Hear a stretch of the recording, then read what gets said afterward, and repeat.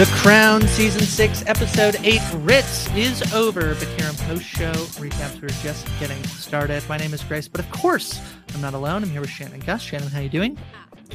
I'm sad. That was a really sad episode, but I liked it. Yeah, it's pretty sad. I liked it too. I thought it was a fitting ending for a character who's been on the show since the beginning. But as we say farewell to Margaret, we'll say hello to LaTanya Starks, who's here to join us to talk about Ritz. LaTanya, how are you doing? I'm doing great. Here to talk about a very, very sad episode of television, but, gonna enjoy all the time that we got to spend with Margaret. Yeah, I don't know if any of these last few episodes are going to be particularly happy, so I think we might need to, There's a scene in here where Margaret's like, yeah, pretty shame that all your friends are going to die, huh? Yeah. She's just like, it's like, yeah, and she lists them all. It's like, can I just say, yeah, I have to say, it has to be said, uh-huh. Ghost Margaret. And everyone loves Ghost Margaret, but no one loves Ghost Diana. I just want to say. Yes. That's not just ghost. That's time traveling Ghost Margaret, I believe. Well, yeah, time traveling. Well, don't all ghosts time travel? Like, they're not tethered to time. Like, they're tethered to. We're tethered to our own time. But like in general, Ghost Margaret, I have to say, people love this episode, highly acclaimed episode, and people love Ghost Margaret. But it wasn't a similar thing. This was like Margaret's memories. So maybe she wasn't as much the ghost, and she was in Ghost Land. Kind of unsure, but there was ghost things going on and people liked it, but no one loves Ghost Diana. So I just want to, and you know what? And Ghost Dodie, barely even a mention. True. So in terms of where the ghosts are at.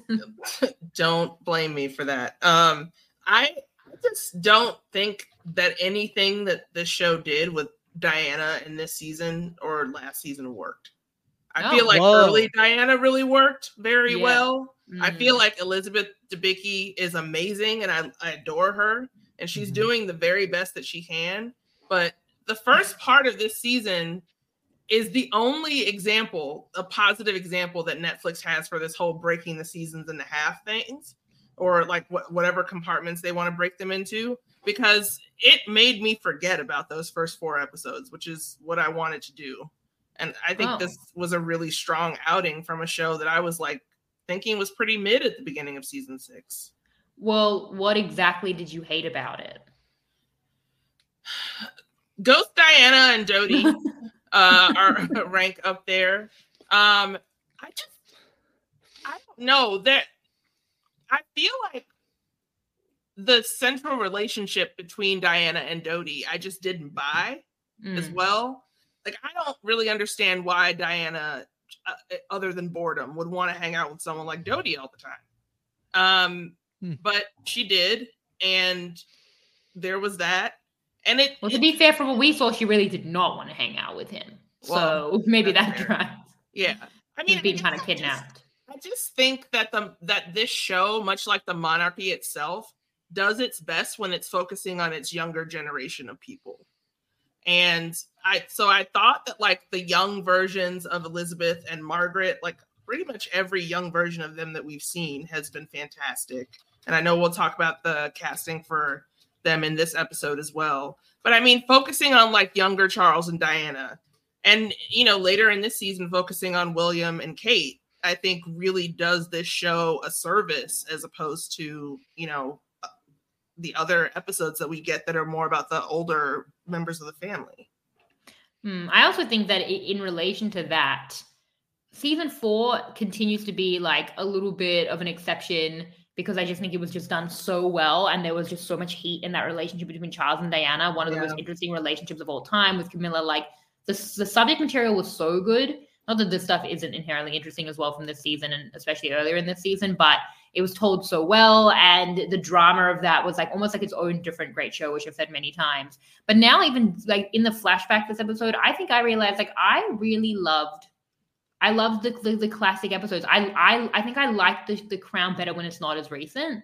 And because it's such a different thing for things to be happening like in my lifetime and how modern that history is and how less romantic it feels. Like I just seeing it in this episode reminded me how much I loved even like the costumes and the opulence. It was just like there was such a sense of like, I don't know, traditional classic beauty that I think I really loved in the first 2 seasons. So yeah, it's just such a different show. It's so hard to compare the eras now to, it's kind of like Survivor, I guess, to like what it used to be, given that it's different casts and like over such different periods in history. Like it really, and it's like, you know, the content is manifesting so differently. Like it just feels like such different things at this point that it would be hard to recommend The Crown as like one full series because it just feels that segregated. Yeah. I agree. I mean, I've said it many times on the podcast that I do think like the decision to stretch out the Diana stuff feels completely like a Netflix subscriber based decision. And I think it's a really bad one because I think it like for me, you can feel it in the first 4 episodes that it's stretched so thin to make sure that like they can release, what do they feel like they could drop in one batch, which is probably just 4. And so then 4 episodes, you want to end on Diana's death. And it just, I think it like ruined for me, although individually, I don't hate those episodes as much as I think I did even while I was like watching them. And in retrospect, I feel like I don't love them. But when we talked about each one, most of them, I was like, I could find stuff in there to like. But that being said, I just think it feels like, you know, they relented on this like Netflix network note that I think really, because I think the other thing, I think it improves season 5 as well, because that can have a much clearer story that also doesn't need to be stretched out in a way.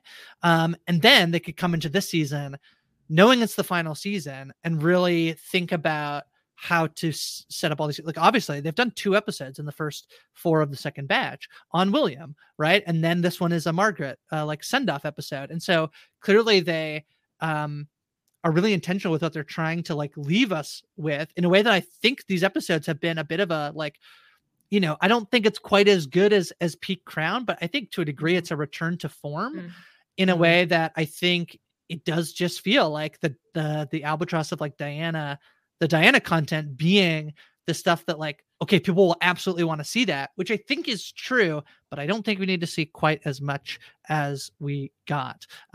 So that's kind of where I land. I've been editing the Ghost of Diana controversy to include Ghost of Diana and Ghost of Margaret controversy on Wikipedia. Shannon, don't worry. There was no controversy. Everyone loved Margaret's ghost. Can I ask you, LT, before we dive a little bit deeper into this episode, there's some other things we Shannon and I, as we've been talking about the season, we actually did a Ding, Marry, Kill last episode on Ghost of Diana, French dog guy, and then the dream sequence from Did you like the dream? Yeah. Break the tie. Dream? Grace like the dream. Like don't spoil. Don't influence. Hold on. French that's dog out. guy. That What? is out. Who's French dog guy? French dog guy from the beginning of the season. Oh yeah. Who was like walking his dog as the accident happened. Yeah. And then like it flashes back. This is like very hamstrung, I felt. Okay, what are my choices again? No, but Grace, okay, then it's mostly about did you like Elizabeth's dream about King Tony Blair? And she wakes up in a cold sweat. That was fantastic. You like that? There's no way. There's no way. I'm not losing this. No. I thought it's ridiculous. It doesn't make any, but like the image of the queen being so terrified by the popularity of someone that she's just inducing all these panic, like sweat dreams about the guy becoming president, and she's just walking the street as it happens. Hilarious. Like more Sopranos extreme moments, please. You want what? No, was it meant to be hilarious? Is the show meant to? Or are we laughing at it? Are we laughing with or at the show? I don't think that's I did both. Yeah. I have a very special way of laughing. Contain with multitudes. Yeah. Shannon, yeah. Much like Swan Guy, we could do many different things at once. Anyway, all right. I love that episode. It's actually hard for me because that episode came out. That podcast just came out, so I was posting about it, and I was like, Swan Guy, and the fact that that's the episode where like Elizabeth realizes like it's the children that are wrong, and then like it only took me till after to be like, that's the one with the dream. It really was a disservice to an otherwise very good episode. But anyway, I maintained that the dream was bad. Ghost Diana good. Ghost Margaret good. Ghost Diana Dodie, good. Neutral. I like Ghost Diana. Okay. Yeah. But I like it too. Her terrible cameo. And I like. Yeah, I like Peter Morgan's response, which is basically what you said. I never imagined Diana's ghost in the traditional sense. It was her continuing to live vividly in the minds of those that she had left behind. it's a manifestation of their own thoughts and feelings. So yeah. Mhm. Yeah. All right, let's talk about Ritz, which boy, did they ever fool me real good in this episode, because I thought Claire Foy was showing up for a cameo, because I looked at the tiny little thumbnail on Netflix and thought, oh, Claire Foy's going to be in this one. They're going to do a flashback. And then, no, that's not Claire Foy. But the entire premise of this episode is essentially it's VE Day on May in 1940. In May of 1945, and Margaret sort of drags Elizabeth out to go to the Ritz. While in the modern day timeline, Margaret is unfortunately experiencing strokes and knows that she's probably near the end of her life, although Elizabeth does not want to believe it. And sort of those two storylines sort of paralleling of the night out where Elizabeth ultimately actually goes downstairs and has a ton of fun, and Margaret kind of bringing that out of Elizabeth, her lifelong companion, she calls her. What'd you make of this one, Shannon, as a send off to Princess Margaret? I honestly really loved it. I thought that it was a beautiful tribute to Margaret. That's pivotal relationship through The Crown. Leslie Manville was chilling, some of those scenes in the bathtub, and I think it actually really encompassed all of Margaret's life in such an interesting way. She lived such a life of excess that caught up to her, and when she had to slow down, she couldn't do it. It actually reminded me of a line from Succession that was in the last episode that I watched, and I can't remember the exact verbiage, but I remember thinking, put this on Kendall Roy's tombstone, because he said something like, if I stop to think about it for even 1 second, the whole thing falls apart. Something like that. And that is Margaret. It's she has to keep going. She said she can't have an empty diary, because it's she doesn't want to be left alone with any of the solitude or the loneliness or the thoughts or the emptiness. And she couldn't slow down, and life just caught up with her in this really terrible way. I loved it against the flashback to show that relationship. I thought it was a really interesting choice that did work to make it fully about her and Elizabeth. It's not she has goodbyes with the whole family. This central relationship is all that we focus on. My one complaint, because I always have to complain a little bit, even in an episode that I like, is that I don't know that I would have needed the flashback to be built up with such scandal. It's going to be this big reveal, especially because a lot of the scandals seem to be specifically racial in an uncomfortable way. And that was the whole big scandal of it all.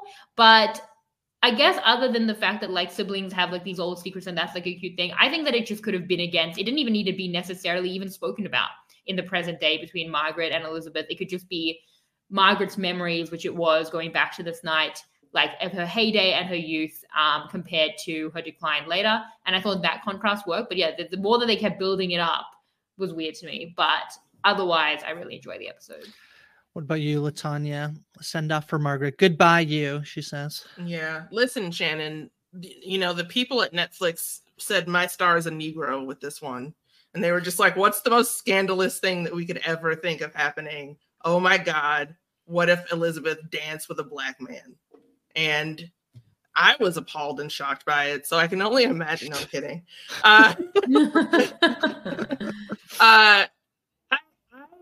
have always, despite the fact that she was richer than God and could have pretty much anything she wanted in life, I always viewed Princess Margaret as a tragic figure, because so much of her talent and potential seemed to have gone completely and totally unfulfilled and overlooked by everyone in her life. And her mother in an earlier season says she needs to shine. That one, we need to allow her to shine. Mm-hmm. And it just feels there are so few occasions in her life where she actually got to shine, and it's sad. It was heartbreaking watching Leslie Manville go through all of these different stages with the different strokes, and she did an amazing job portraying this character. And so much like Margaret, to still be reciting limericks, even though she is literally having a stroke and passing out. I really enjoyed this episode. I, think that we get a lot of the Queen's face and just kind of analyzing how this would affect a person like Elizabeth, and her reaction to Leslie Manville, kind of her performance is just really great. And it's really a interesting sister dynamic. And so for all those reasons, I'm a big fan of this episode. Yeah, I liked it a lot. I struggle with where I should put my complaint of this episode, which I have one. Give it now. Complain all the time. That's what podcasting is. Does That's Margaret? literally what podcast. Here's my criticisms Margaret- in verbal form. Margaret has children who Nah. are not even. But this is mentioned. the crown, to be Yeah. fair. I know, but I don't even mean I need like an episode that's like not about Margaret and Elizabeth. Like I absolutely want that. But the fact that there's literally no mention of her children once in this whole episode is kind of silly to me. So that's my one complaint. Because She otherwise, hated them, Grace. does she? No.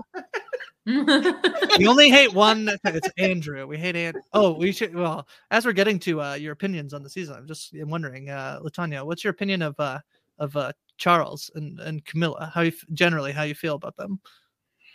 Up or down? Well, Shannon.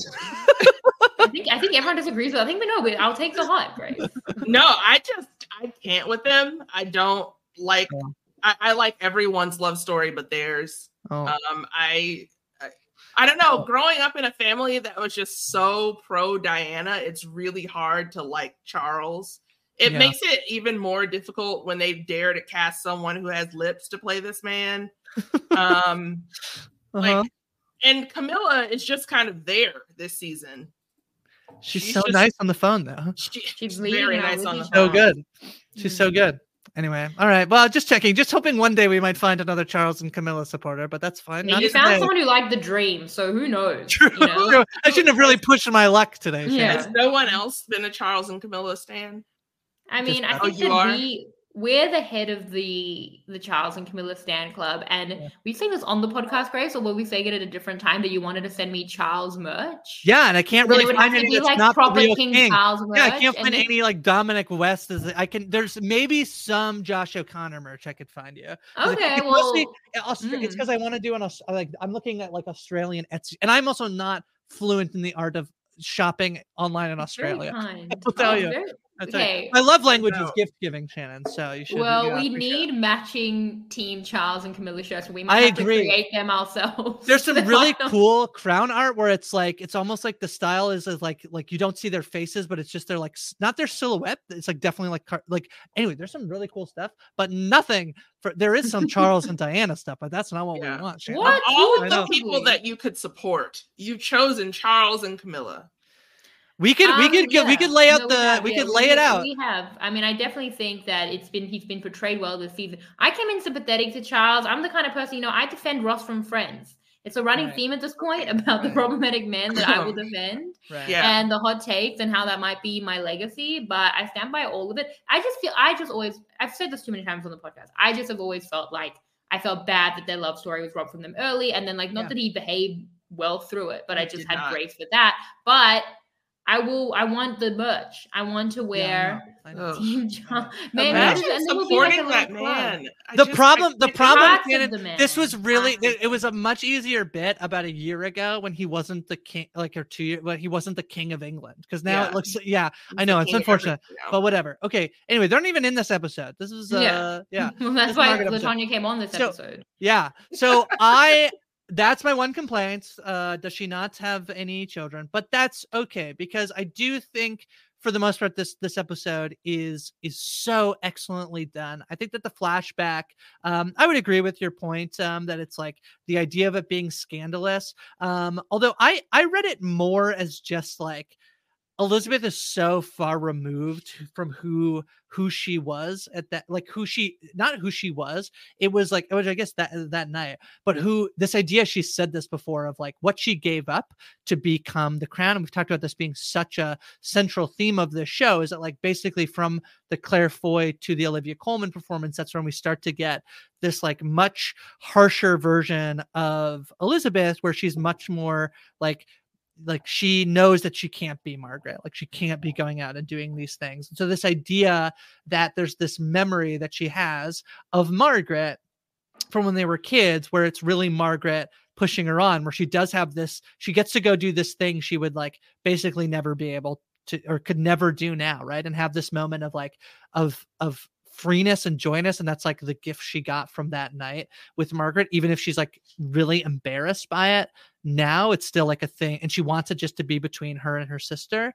And then all of that with this, like, this show we know that the queen passed while they were filming this season. And you have, her losing her sister. And I do think it's interesting that she's like, all the people around you are passing away. And yet like Elizabeth, it was like, is older, but she also will live, obviously, as we know, for like another 20 years past this. But the idea that she knows that Margaret, through her life of like drinking and smoking, is in a really hard place to be able to like overcome, having multiple strokes. And it is pretty horrific. Like I can't even imagine the scene where she like burns her feet in the shower in the tub. It's like so awful. But Elizabeth, like, no matter what, cannot really believe that this is happening or this is true. Like, when Margaret has her last stroke, I believe, like, Elizabeth goes and sees her and she's like, so I'm dying. She's like, no, you're not. Like, I got you a walking stick and you're fine. Just can't sort of even comprehend this. And I do think that's like, yeah, there's their unique relationship in the speech she gives at the Ritz dinner, I think is really sweet. And it is a really interesting, where she literally calls her like, you are number two. Like, she says that in public to people, like, which is like, yeah, that's the true dynamic of royal children, is that you get numbered and you get put into an order.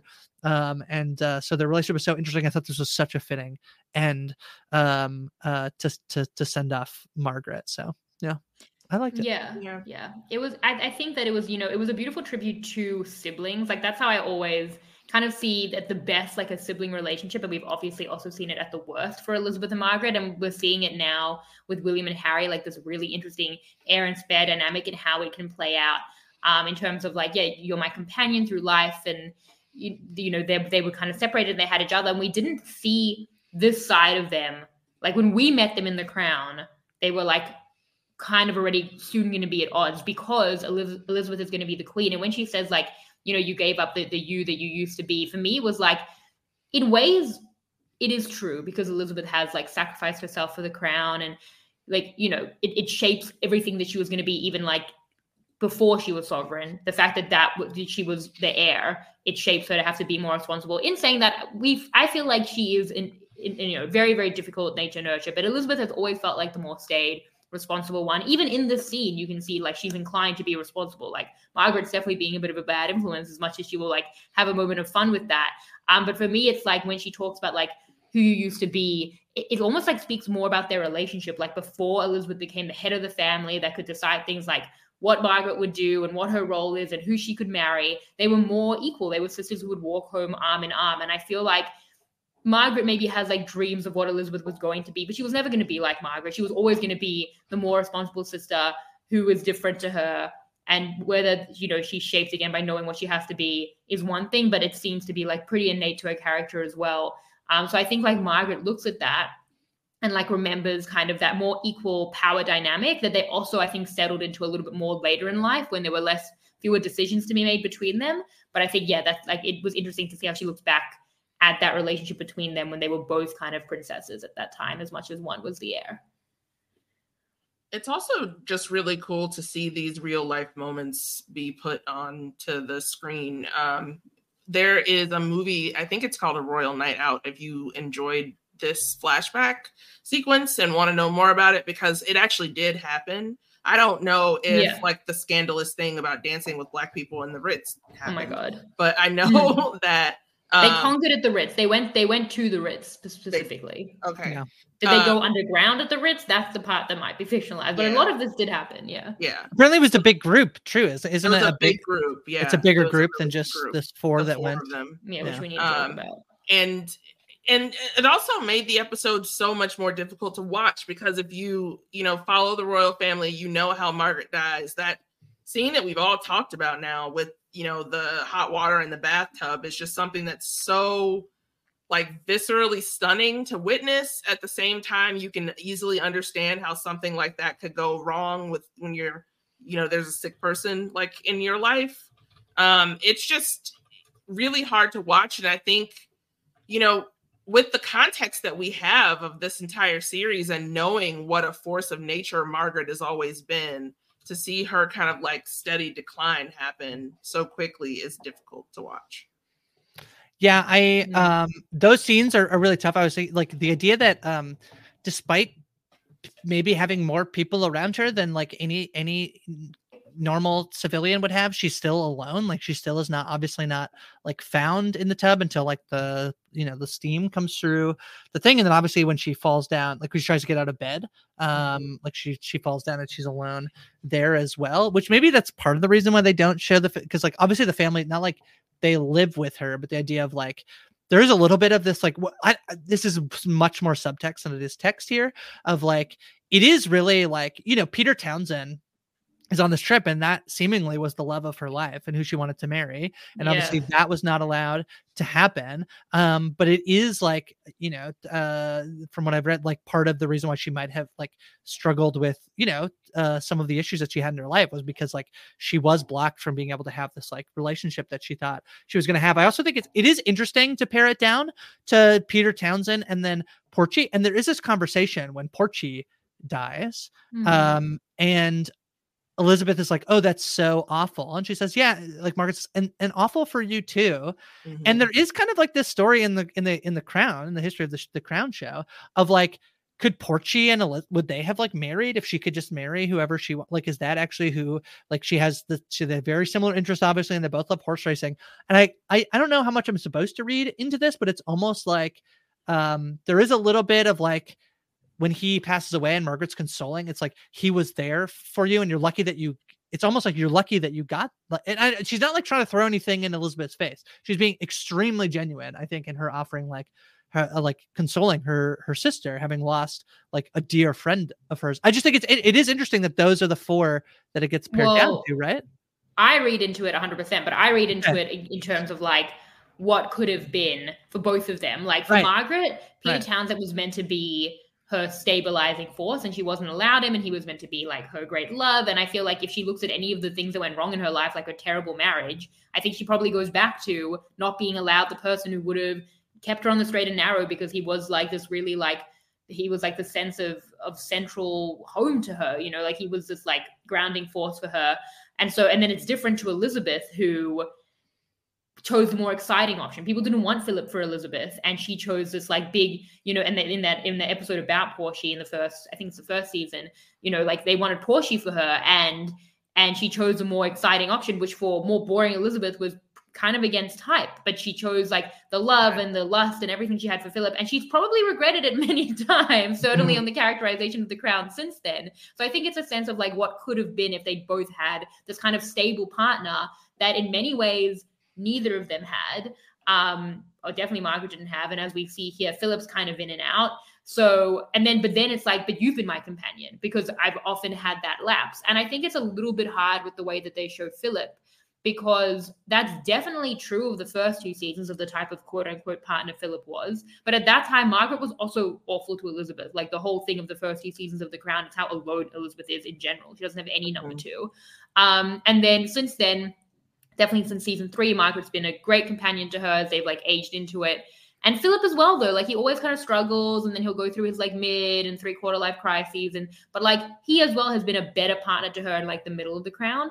And then more recently, like we don't have a good enough sense of that relationship for it to be as poignant a point right now. I feel like he's going to, like, if they fictionalize him not going to the birthday party because he is someone who'll like skip out on her, and not be a good partner to her. But I don't feel like we know enough about where they are later in life in their relationship to define this. Like last season, we had that one thing with like the weird relationship the carriage with riding. Lady Romsey. Was it? Oh my God, I forgot about that. Yeah. So that's like the one thing in their relationship that we've had in 2 seasons. So and this scene, now the whole storyline is around like how she's needed Margaret as her number 2, because neither of them had like a real partner, and Portia could have been that, and Peter Townsend, which we'll talk about, could have been that. But I just like, it's hard to really read that much into it, into what Elizabeth and Philip are now, because we have so little of that in the last 2 seasons. The scene is so interesting when like this scene that sort of embodies the Elizabeth and Philip stuff. It's all we get, which is he comes in and goes, all right, I'm off. And he looks like he's in a pretty good mood. And he's like, and she's just thinking about the night. Like we cut from this, the one where like the guy turns around and is like, oh, do I recognize you? And she's like, no, surely not. And then she's like thinking about whether or not to go downstairs. And then it cuts to her and she looks like pretty sad. Obviously Margaret's like not doing well. And she's like thinking about the relationship. but he seems like he's in a good mood, and he's like, okay, like wish her a happy birthday, and like, are you taking anybody? And he's like, oh, she's like, oh, Porchy will be there. And he goes, good old Porchy. And she says, always good company, never lets anyone down. And he's like, are you okay? Are we all right? She's like, well, no, I'm just sad about Margaret. And that's really it. Like, that's the scene. And but then the best part, like, she's upset that her sister's like dying, and he's like, Margaret, always have to worry about her. And she's like, I know we always have worried about her for decades, but she's now going to die. And he's like, all right, see ya. Like, he says, hasn't it always been like that? Worrying about Margaret. Yeah, like, and then he bails. Absolutely useless, older Philip. Like, good emotional support. Thank you. She's going through. I'm glad that she's going to be the one person she will be left with for the next 2 decades is Philip. So hopefully at that point he steps up. So literally last episode, she does make this joke where she goes to see William and she's like, you gonna, more fish in the sea, but are you dating? And he's like, he says that, and she's like, oh, dating, like a word we didn't have. We just got married. You met someone, you married them, and you moved on with it. And you watch this scene. Well. If you're binging this in the next episode, it's literally like, well, I'm off. Wish your ailing sister well, and too bad you're always having to worry about her. Bye bye. Like, literally, I feel like the scene could be like her telling him that Margaret's passed away, and he like looks up from the paper and is like, oh no, and then just literally that's the level of emotional detachment that we're getting from Philip right now. Such a shame. She's always a bit of a wild card. Bye. Always a thing with Margaret. Always something going on. I'm not gonna have to go to any events because of this, am I? I really don't want to. So I think the interesting thing here, though, like to your point, is that the show, it's so funny because we're talking about the stuff that they have so like not editorials, but like they've put their foot on the gas in terms of like, Carol Middleton arranged for Kate to marry William. Like it's her, she did it. Muhammad Al-Fayed killed Diana, all of this stuff. But with this stuff, they're like, it feels like they don't even know. It is interesting. It's like an interesting thing to note that like, they might be married, but like, they're married. I don't know. And it's like too important. Like obviously at this point in life, like never would she ever like divorce him or like whatever. And she maybe doesn't even want to, but like the idea of what marriage is for her because of the situation she's in is this very unique. It was much more of like an arrangement than love, in that you hope like love comes out of it. And like, yeah, it has, but also like, it's not exactly, if she was to like pick again, she might very well try something different. So it's like, I don't know if they know exactly how to like articulate that to a degree, because they want to say like, okay, clearly like they have some feelings about whether or not she should have married Porchy. And obviously we know Margaret, like, yeah, she would have married Peter Townsend. She was not allowed to. But then how to frame that within the context of like her current situation, I think, without trying to make it seem like she's miserable. Because I don't know that she is like miserable about being with, like, I don't know if it's just a person who actually just does have regret. So it's kind of a thing that they're, and again, I do like this episode a lot. So I'm not, I feel like I'm being critical again, but. No, I don't think that's a criticism of the episode. I think that their thought process is quite clear. I think that the Crown ships Elizabeth and Porchy. I think they feel like that was the fit for her, and everything we've been told about 6 seasons of Elizabeth and a movie. There's a movie, The Queen, The Crown. Well, whatever. What's the movie called? The Queen. The Queen. The Queen and the Crown. So 6 seasons in a movie that we have of this.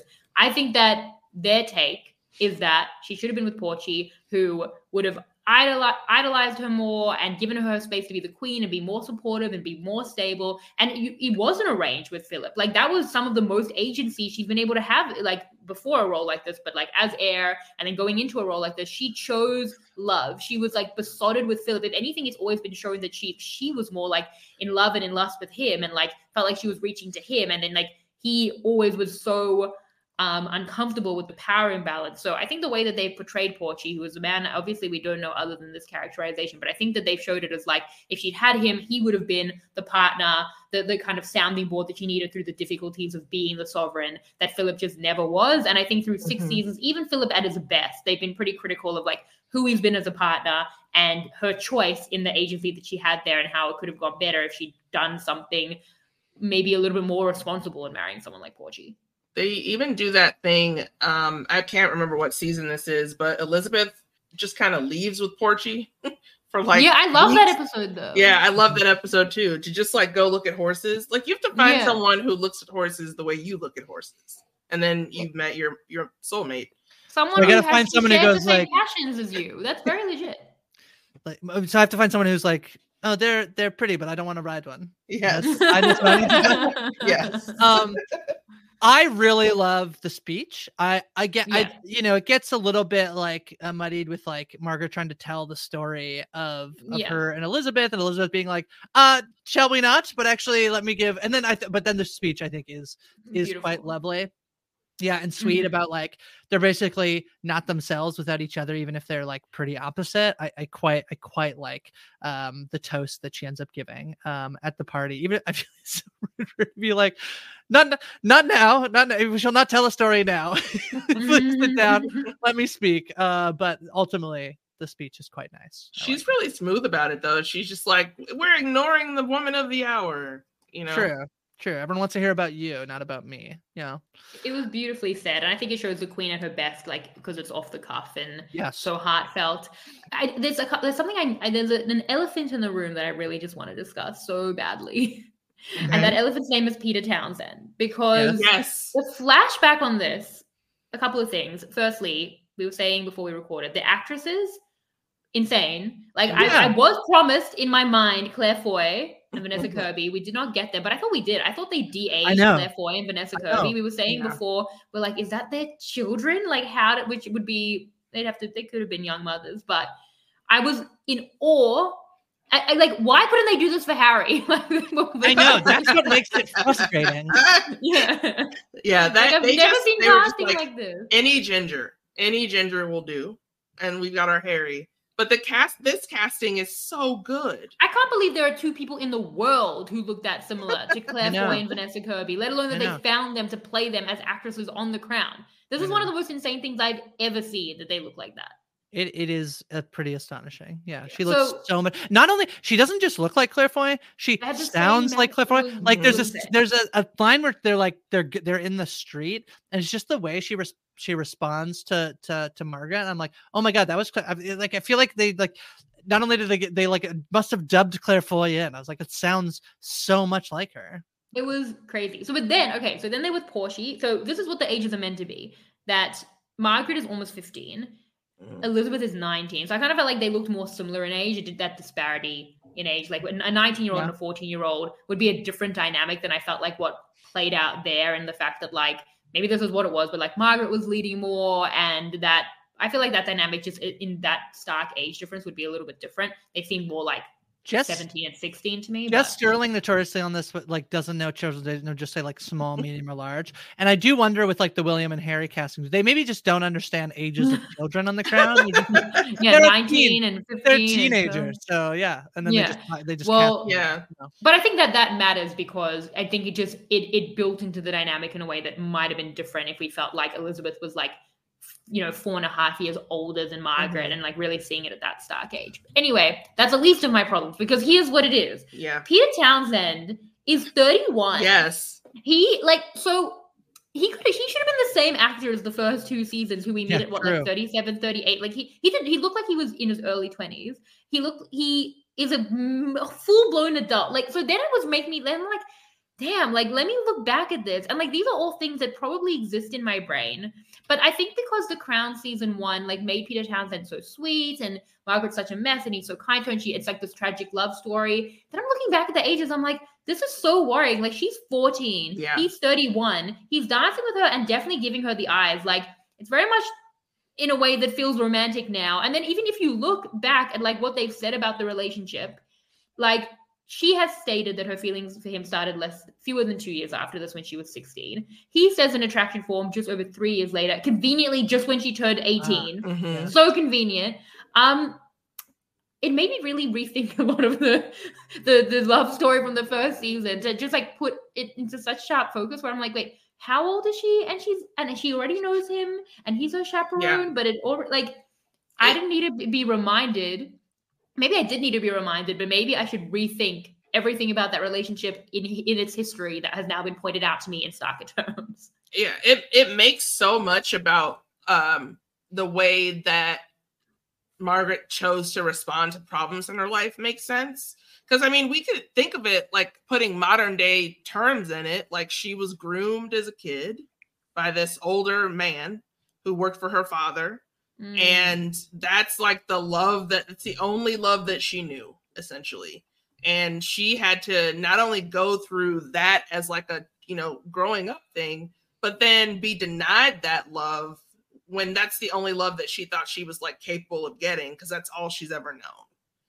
Right. It's really, it just really puts a like, it's why I feel so bad for Margaret. Like it just puts a dark spin on everything that has ever happened to the character when you think about that relationship with Peter Townsend. And I really don't think that anybody, in discussing how gross, like, this stuff is, like, ever has, like, they're always mentioned as star-crossed lovers. They're never mentioned as just like this this old ass man going after this kid. I think they should have made him look so much older in the actor who looked the same age as Portia, of which he is not. Yeah. And it is interesting because I don't think that they were trying to show that. I mean, he definitely, like, again, like in giving her the eyes while dancing, but they weren't trying to make, like, she looks older than 14. He looks definitely younger than 31. It just led me to my own research to remind myself things like, again, I've probably known, but it is interesting because it does put such a different spin on what was, like, as you're saying, always the star-crossed lovers, and everything went wrong when she couldn't have her true north person, her soulmate. And it all just kind of devolved from there. But it's like, if you look at that as also negative, like, she couldn't have even in itself a very toxic thing. At its best, it was going to be like extraordinarily problematic. And that was like how it began and the best case scenario. Then it's even worse. Like, then it's like, there wasn't even like the option of something like pure and beautiful. Like, and maybe if she'd seen it that way, I mean, it's hard to really put it on her. I don't want to do that. But, and you can imagine someone like Margaret, like, maybe she looks older because she dressed older, like she wants to appeal to like an older man. We see her kind of like in the pink lipstick and all that. And she's supposed to be what, 13 here, 14? Well, it's interesting because the way they do the flashback, and I'm giving too much credit here, and I don't think the show is doing that, but you could look at it as this is like, they're like, I mean, we see it with Elizabeth too, but if we're really seeing it as like Margaret's memory, and at the end when she's like inserted into the memory, it shows that it's like really from her point of view, that would then make sense of like, why are her and Elizabeth closer in age? Because she saw herself as older. Like, she didn't see herself as a little sister. And Peter Townsend is this like ideally suited person who she can dance with, and it's not creepy. Like, I'd love them to flash back out of what was objectively happening, and it's just this 31-year-old man dancing with a 14-year-old that he later will try to marry. But I think the problem, Shannon, for me, it's that they did that in season 1. They did make it romantic, and so they're like kind of contradicting themselves. And I think probably it's like where they set themselves up in the timeline that they, at that time. And also we've talked about that the show has taken much more of a, like, it chooses, like, less so in the early seasons do they try to be like, and this is exactly how you should feel. It's like, here's all the evidence to show it. And so I'd have to go back and look, but this is actually a surprise to me that Peter Townsend is much older. I knew he was older, but like, I thought he was in his 30s and she was like 21, 22. And like, that was fine. But I did not know that he was around for all this time. And she was young. 13. And 13, the piece for me that I think is again, I actually, you have pointed out excellently while we're doing the show about like the ways in which you can use historical fiction. We talk a lot about like historical fiction doesn't actually need to be like 100% historical accurate. It has to be resonant with what is true. And you can take liberties, I think, in that to make this, to tell the story better, because sometimes history can be boring. In my mind, with this is almost like the reverse. So we should not take what happened in the show like literally 100, like, that it being like 100% accurate, but by not portraying there being an age dynamic even when they met, I feel like is like, to a degree irresponsible. And we just talked about, it's like the elephant in the room, because like yeah, it's not. I don't need the show to be 100% accurate, but the way that I come away from the show is like I have no reason to go and search Peter Townsend's age from my like I But apparently I did. didn't do. Yeah, you did, but like yeah, luckily you did. Was You know, he really both that did. old? But Yeah. okay, but she's always looked at it romantically. right? And that's always been like the long lost love. And it hasn't been looked at as like, maybe I was saved from myself. And like, what other better opportunities can come along? It's like that. I mean, it's been said like she's, you know, it's been shown in the crowd that like losing that like is what like started the path to like everything terrible. And I think history, as Latonya is saying, looks at it that way as well. But in the early seasons, don't you feel like they want Margaret to?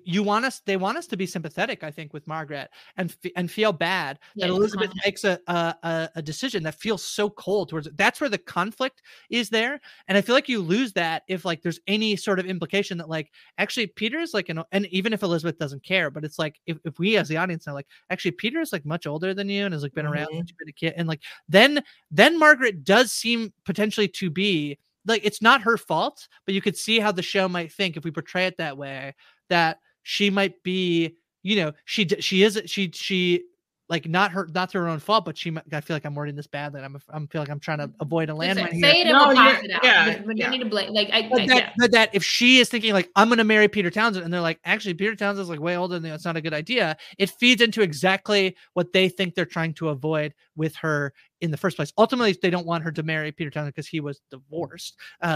And not seemingly this doesn't really matter. It's the story that we've told, but there's this idea that like maybe it would lend some to like us like, well, Margaret is kind of the wild, you know, like she does need to be like sheltered, another bad decision. You know, yeah, that's what I'm trying without being like it's as you've been saying, it is not her fault that like she ends up in that situation. I don't think that they don't have to look at it like she is making the wrong decisions. They could have portrayed it, and again, like early Crown did not editorialized to this degree, but it could be framed as the world will chew Margaret up and spit her out to a degree. Like people take advantage of her, and that is very toxic. That is, but like it felt like he was like the one, again, like good, stable thing away from this like otherwise really difficult world. So it could have been editorialized to think of it like that, but I don't think that that's how history looks back at it. I do understand why they made it this big, great love story, and it was so interesting in her relationship with Elizabeth, and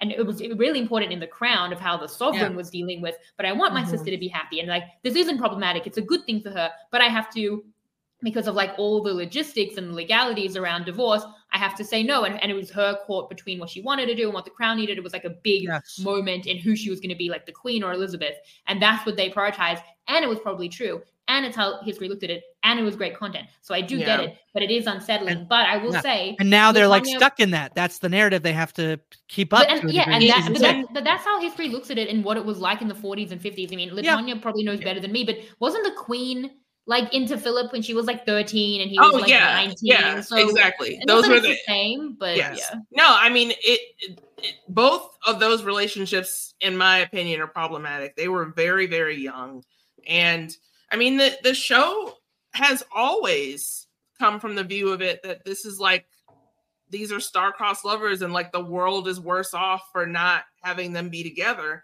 I mean, even as recently as last season, we got that episode where the two of them come back together, and it's supposed to be like romantic. And, you know, a reminder of like that golden era that you talked about earlier in the episode, Shannon, of like the opulence and like grandeur and, you know, the Ritz of it all.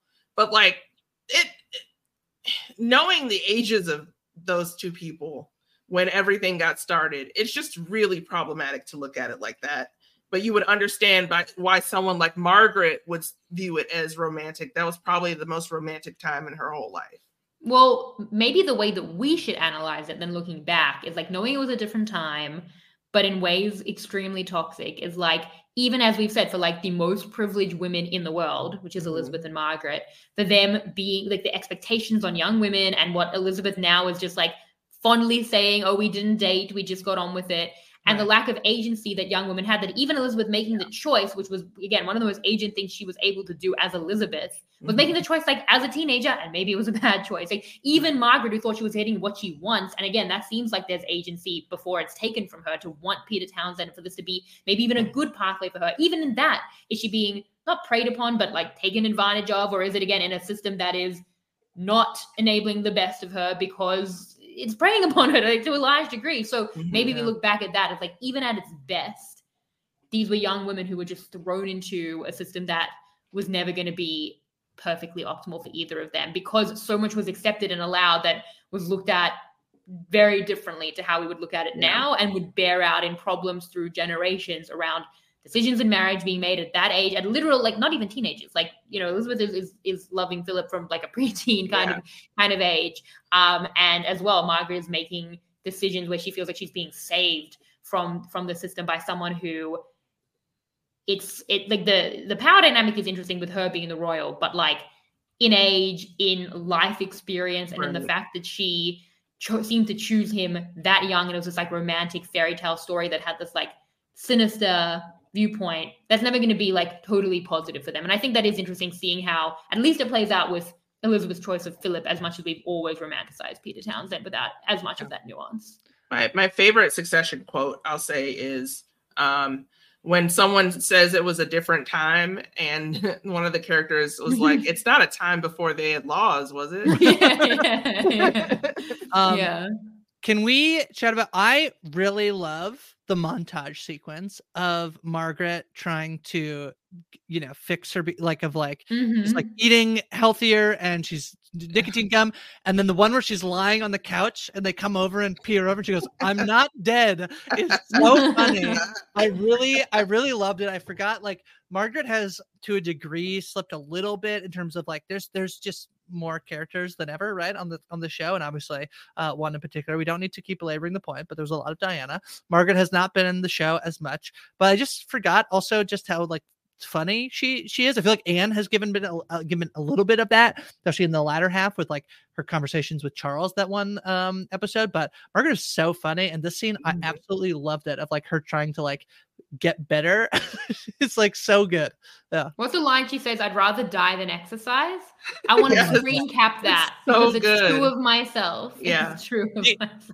The other one that's like funny but a little bit awkward is when Margaret comes for lunch or dinner or whatever and is eating with Elizabeth, and then the Queen Mother keeps being like, well, I can walk, I don't need any rest at my house. It's like, that's your daughter. Just like it's and then there's a line later where she's like, so like mummy's gonna die, so she's like, I know. Woman lived to be 101 years old. Yeah, her mom is so proud that she doesn't have railings in her house, and it's just like, no, Margaret does, and she's pretty sad about it. The family, I always love when there's like a meal with the women. The family dynamic is always really, really funny to witness, and it's just classic little sister getting on older sister's nerves by like singing along to a song that you don't want your mother to know the context behind. Yeah, very cute. I had one point before we get to Lizzie points, in that I felt it was quite fitting to tie 9/11 in here, in that it was like, obviously, like the whole episode was about like such a sad, you know, kind of testament to loss in general, but also because Portia literally did die while watching the news on 9/11. And so bringing it back to that, and the fact that he, like, I thought they like it. This was the kind of episode, again, in like historical fiction where like all of these things happened in the similar time frame that can definitely be like put through in the narrative of like Elizabeth's many losses. I thought that was well done. I think that from a timing perspective, it's interesting because we've seen 9/11, but we've seen Christmas 2001, like that was last episode. And like that's like distinctly pointed out that we know that that's when those years are, but all of like Margaret's health issues were actually through like the end of the 90s and like through many years. It wasn't just like this made it seem more like it was like a period of a few months. So I think we kind of like just get that in like this one kind of, you know, kind of capsule here. But I thought that they did well with that, because it would have felt weird to not acknowledge like, you know, this massive, like the biggest thing that could happen at that time, and then have like just we passed by 2001 last episode, then we like came back to it here. Yeah, I for me, it's like I kind of felt like he's like, yeah, okay, yeah, it's fine. Like, and not that I don't know what you want, because she's not. It happened to America. It doesn't have, and it obviously has repercussions. Like we talked about this in the Tony Blair episode, that like obviously they will be, brought along to what not brought along. They're active participants in choosing to go to war. That's a very it was bad terminology I used. They go to war with America in partnership with America. So they are involved in it, but in this particular moment, like, yes, it's a tragedy, but it's not a British tragedy. But Portia did die while watching. No, I know. Well, yeah, okay. Very sad. Okay, never mind. Okay, fine. It is a British tragedy because Portia died. No, I know. No, I mean, no. Okay, we're not. Well, Trace, we weren't in America.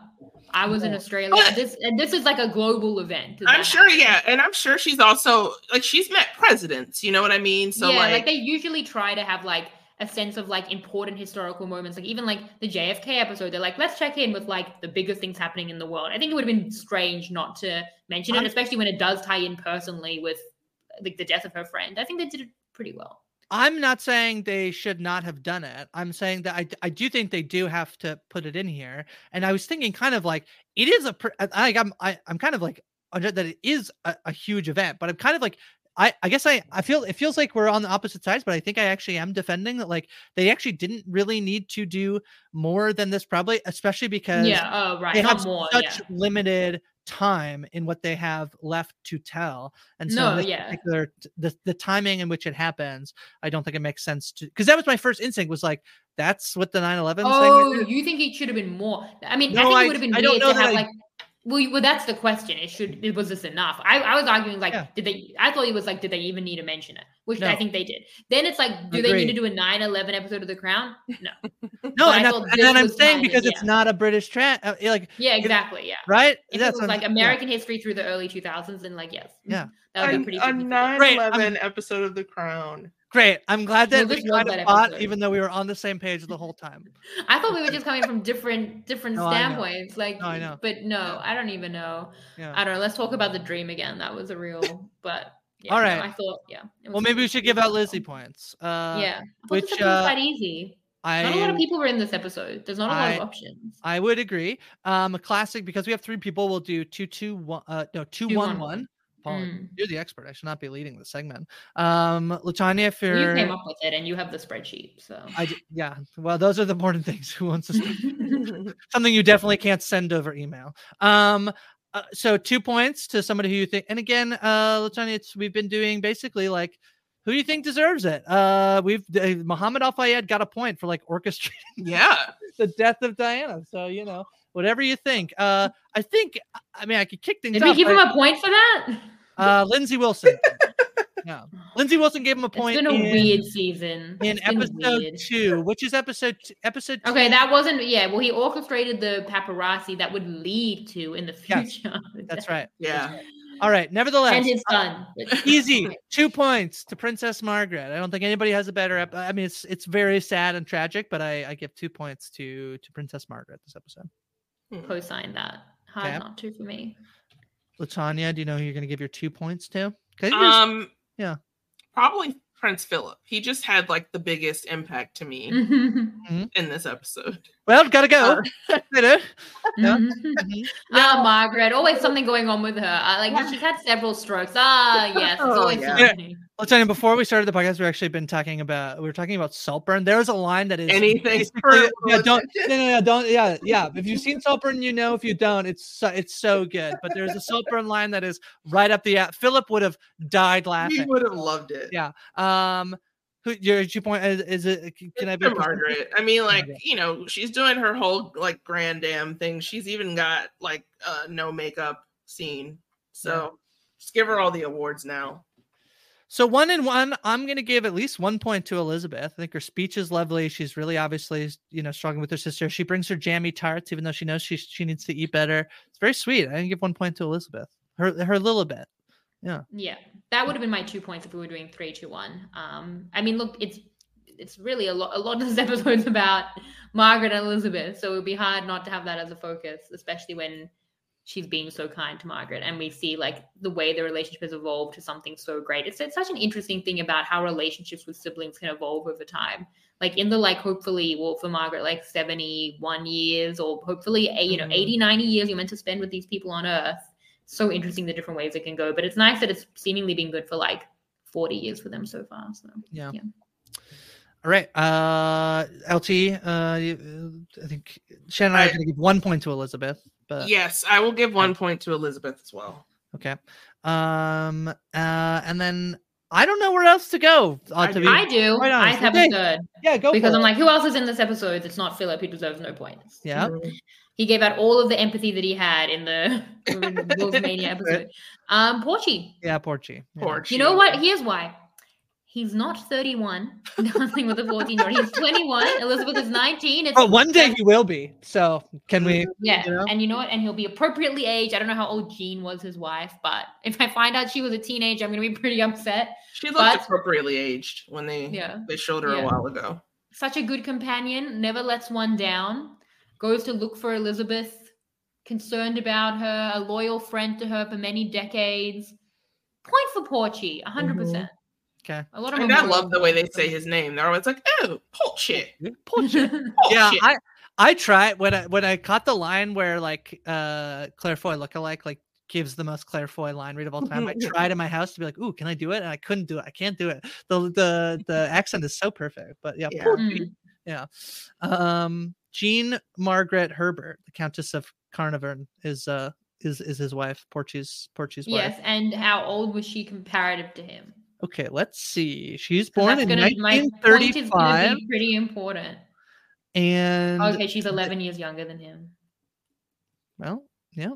And then what age did they get married? What age did they meet? It's very important for my. We gotta reevaluate everything now. I just need to make sure this is the right person. Let me just make sure. I'm just trying to make sure. There's only one Porchy. Yeah, I searched Porchy wife, but maybe Porchy wife.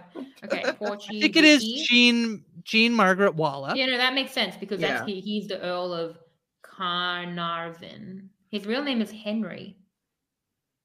Henry Herbert? Is that him? Yeah. Okay, so here we go. In 1956, he married her. She was 21, and then in 1956, he would have been. Let me work this out. He would have been 32. That's fine. But when did they meet? I know, when did they meet? All right. In 1954, while visiting family in England, she met Henry Herbert, Lord Porchester. They married 19. In 1956. And he would have been like 30. It's legal. Yeah. It's done. It's pretty good for the time. I'll allow it.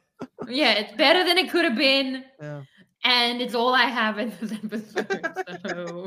All right. I mean, literally, like, this is where we get on The Crown an hour in, and we're looking up Porchy's wife's age and time of meeting Porchy to see how. If people are not watching The Crown like this, I don't know what they're doing. If you're not repeating every this is other the only thing. correct way to watch The Crown. Yeah. Literally, now it's just about like age gaps in the 50s. It's got to be about. It was a different time, but as Latanya says, was before laws. But this seems at least strictly legal.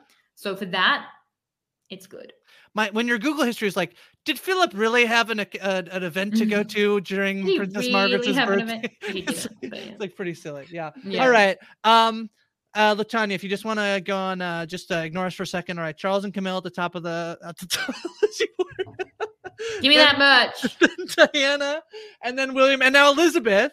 Finally. So it's William, Elizabeth, and Margaret all tied for 8 points. Yeah. Ooh. Wait, so we give out a total of 3 points or a total of 4 points? You gave out a total of 4. You gave a 2-1-1. Yeah, so 2 points. Usually with me and Grace, we give 3, 2, and 1. But because we have to then average it out to the 3 of us, it's now 2, 1, and 1. But so did we all give a point to Porchy once he was legally? I was going to give mine to the Queen Mother.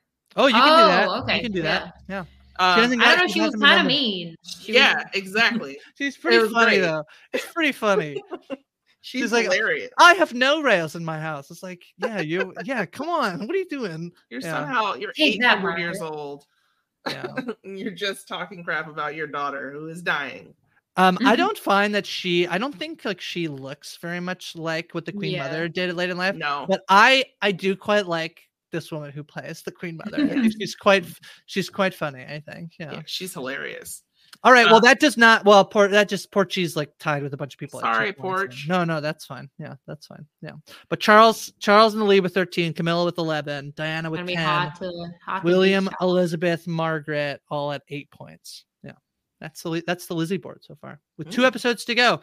What about Swan Guy? Did we give Swan Guy a point? That was just an honorable No, mention. he didn't get a point. And I even asked, should we give him an honorary point? And we didn't give him a point. Yeah. We should have given him a point. Were you as delighted? Were you as delighted with like when she's basically we figured out it's basically the Principal Skinner meme where she's like, "Am I out of touch? No, it's the people who are wrong. I love swans. I shall keep them all." Yeah, we quite loved that episode.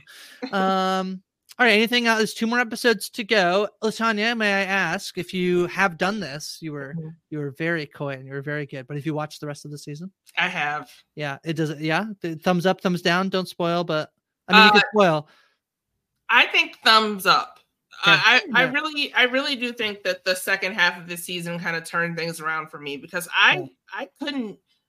Like normally if The Crown comes out, I'm sitting there and I'm watching however many episodes of The Crown there is. Yeah. But for the first 4 episodes, I watched 2 and I was like, I don't know if I can do this right now. Yeah. Like it wasn't keeping my attention as much. I think the back half of the season is much better. And I give it 2 enthusiastic thumbs up. Fine holiday fun. Do you own a Diana Beanie Baby? It feels like you'd own a Diana Beanie Baby. No, you don't. No. I'll try and find you one. Probably a very expensive gift. Yeah. It's my love language. All right. Anything else before we wrap up episode 8? Well, I do think that the top 3 episodes of the season are probably still the Tony Blair episode for me. Probably then this, and then probably Will's Mania. Mm-hmm. So that's all in the back half. Yeah. Especially because the Diana stuff, like, is the kind of stuff that feels worse the more you sit with it. Like even the best I felt about like the episode when she dies, which I did think was entertaining. Like the more I think about my own ethics in enjoying it, the worse I feel about myself. Yeah, so that starts to take shower after watching this part of the season because it's just it's like, what are we doing here? Princess Diana is still such like a figure that can gain so much goodwill and like positive thought from like anyone who puts her image out there. It's why Netflix did it. That's why Netflix was like, you have to extend the Diana story until season 6. I mean, the woman died like a while ago and is still on the covers of magazines regularly. You know? Yeah. Not the magazines I buy. They have Charles on them. I assume still in The Crown, which we have a bet. Don't tell us, but I think we're going to see her again. I think they're going to force Elizabeth Debicki in either a flashback or a montage or a Ghost Diana. Imagine. I have said her in the first episode. No, we know, yeah, but okay. So I've said that every episode would be better if it ended with like shock, jump, scare, Ghost Diana. Right? Can you imagine this episode? It's like Ghost Margaret. And then jump scare Ghost Diana. Yeah, that's so good. If she scares Margaret's ghost and it's like Ghostception.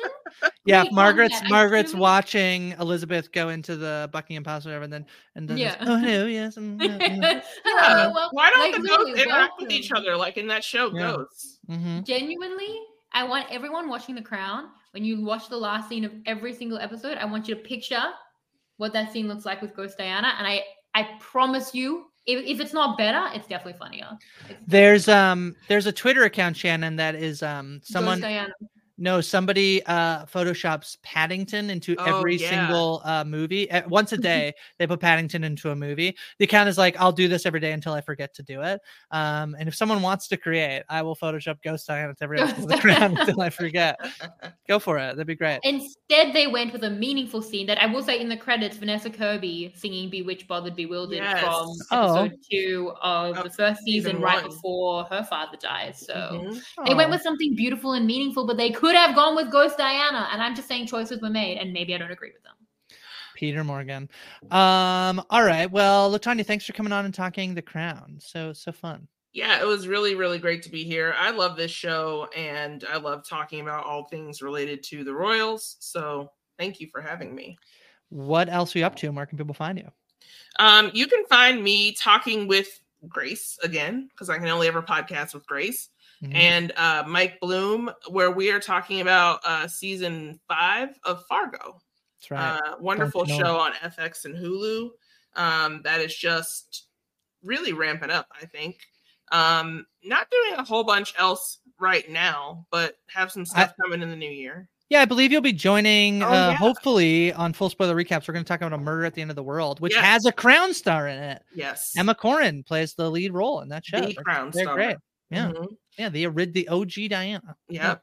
You Well, can... I think OG, sorry, Diana, I think is the OG. Yeah.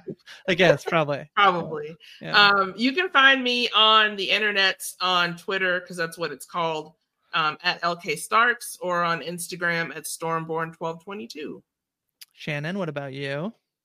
Follow me at Shannon Gates. I don't know where we are in the timeline of life right now, but Survivor UK, Survivor US, this Australian Survivor is going to come out at some point. Just follow me, and I will share all those things. I believe the day we're dropping is Friday, December 22nd. So that's where we are. That's very soon from right now. Yeah. All right. In addition to Fargo, I'm also talking The Curse, Yellowstone in the new year, movies with Ariel each week, and then full spoiler recaps with Jess Sterling. I'm on social media at High From Grace. We'll be back next time in a few days with the penultimate episode of The Crown. Until then, bye-bye. Oh no, Ghost Diana.